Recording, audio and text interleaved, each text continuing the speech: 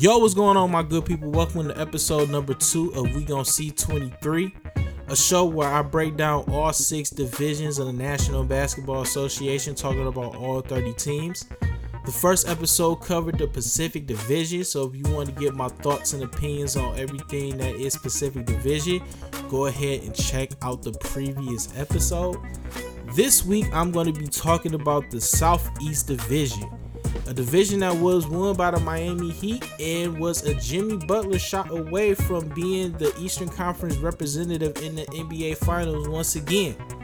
From DeJounte Murray being a member of the Atlanta Hawks to the Washington Wizards going out and re-signing Bradley Beal, in addition to bringing in Kristaps Porzingis in the NBA during the NBA trade deadline, and he's going to have a full season to get himself acclimated to that Washington offense.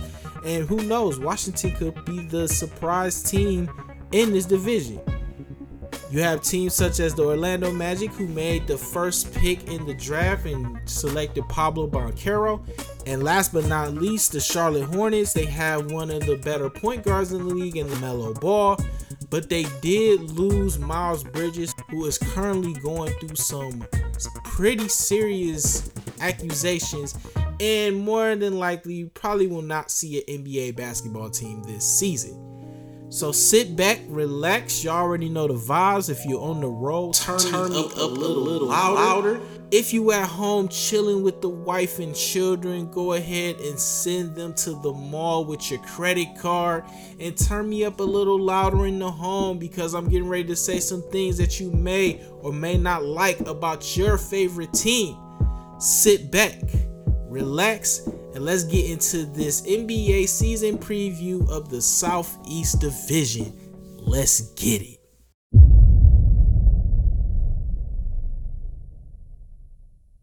Now we're looking at the Southeast Division, and Miami, of course, is the team to beat.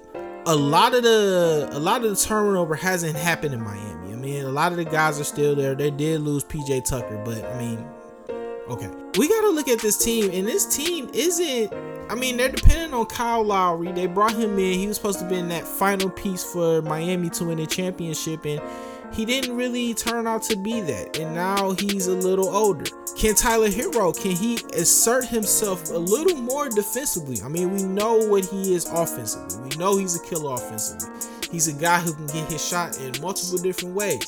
But can he amass some of that energy that he puts on his offensive game and put it into some defense, and he can be one of them guys that can be a starter? Atlanta is one of them intriguing teams. You gonna have 2 point guards in the backcourt. I mean, you can't play Trey off the ball with DeJounte Murray, but I just wonder how that move is just going to affect DeJounte, because DeJounte had the freedom at will to do whatever, rebound, pass, all that when he was with San Antonio.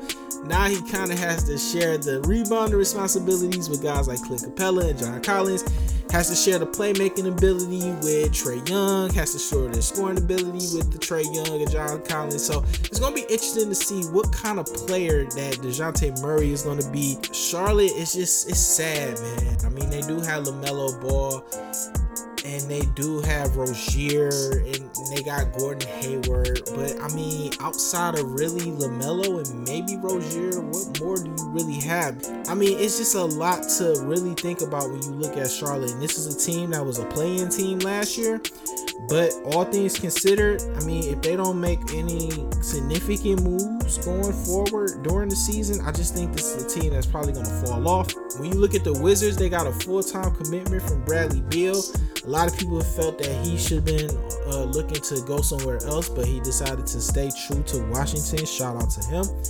And they have some solid pieces. They traded KCP. They got Will Barton, and they got Monte Morris, who's a solid point guard. Will Barton is a solid off-ball player who can handle the ball and do other things.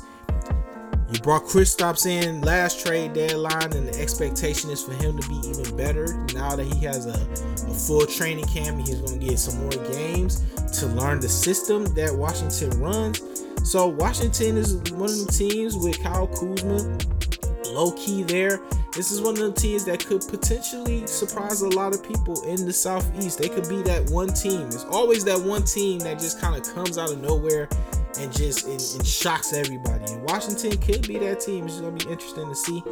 And Orlando, they have a lot. They have a lot of good pieces, a lot of good young pieces that they can do some stuff with. When you look at Anthony and Suggs, and then you look at the Wagner brothers, Mo Bamba, you got Boncaro, you got Wendell Carter, you got guys like Bol. Like, they have a lot of Okiki. They have a lot of young pieces there, and it's gonna be interesting to see like how it all comes together. Look, I think the best offseason it has to go to Atlanta.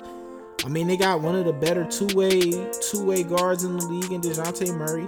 Takes a lot of pressure off of Trae Young. Then you get guys like Frank the Tank Kaminsky in the trade. You get Aaron Holiday, who's a pretty good emergency point guard in the event that something happens to one of your two main guards. I think what Atlanta did and kind of solidifying themselves as a team that's really going to want to compete, I just think that they had the best offseason of all the teams in the Southeast Division.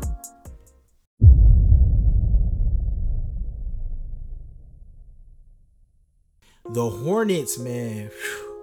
I mean, whether it was the stuff you were seeing on social media or the Miles Bridges incident or the Montrezl Harrell incident with the marijuana and all of that, like, it was so much going on in Charlotte to the point where it's just like, you look at this team now, I mean, you just don't know. They could be possibly looking to blow this thing up because it's just way too much there. I just don't see Charlotte being that great of a team this year, personally, just with everything that's going on. And you know, they lost a lot of key pieces. They lost more than what they acquired, so I just don't see Charlotte being that good of a team.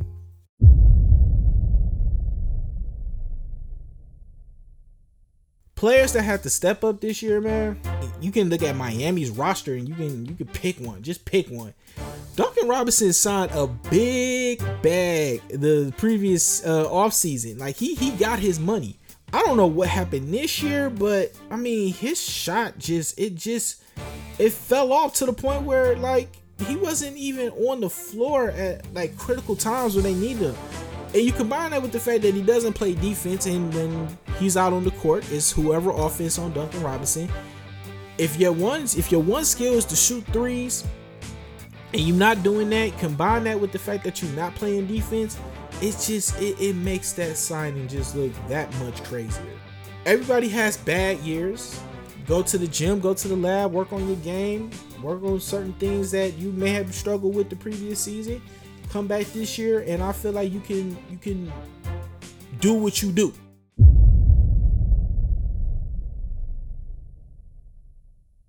For players that I think is going to struggle, I talked about Orlando, and I talked about all of the pieces that they have. They have so many pieces, right? I think Cole Anthony is going to be the one that's going to kind of fall out of favor. I don't know why I think that. I just think he's going to be that. He's going to be the odd man out.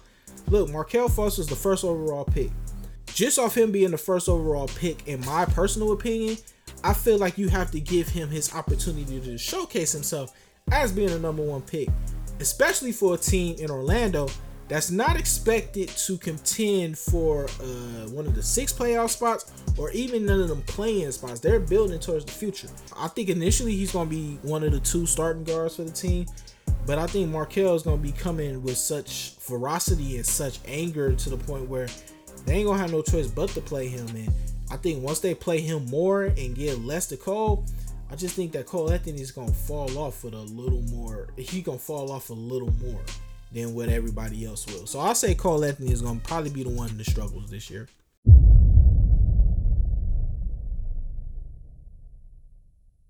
NBA League Pass worthy team in the Southeast Division, I think it's probably going to have to be Atlanta.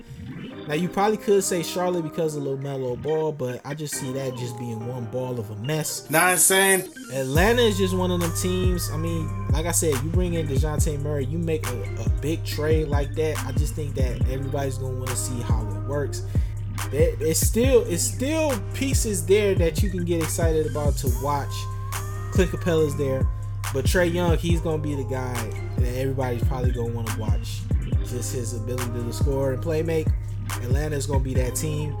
Miami is just one of them teams that they're old, and their style of basketball isn't something that I'm just gonna want to tune in and watch play. The Wizards, they can be exciting, but something tells me that Porzingis isn't going to stay healthy for a consistent amount of time. And Orlando, they're going to be exciting, but it's going to be a lot of games where they're going to be losing by double digits, and I think people don't want to see double-digit losses. I know I don't. So let's get into the awards and the records.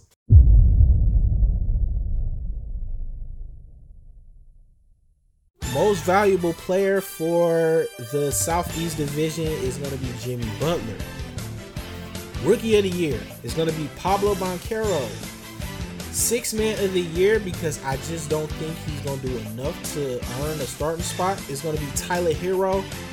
Most Improved Player is going to be Markelle Fultz. And Coach of the Year is going to be Eric Spoelstra. Oh, and I'm sorry, Defensive Player of the Year is going to be Bam Adebayo. Now, records. I have the Miami Heat winning the Southeast Division at 55-27. Atlanta is going to come in with a record of 49-33.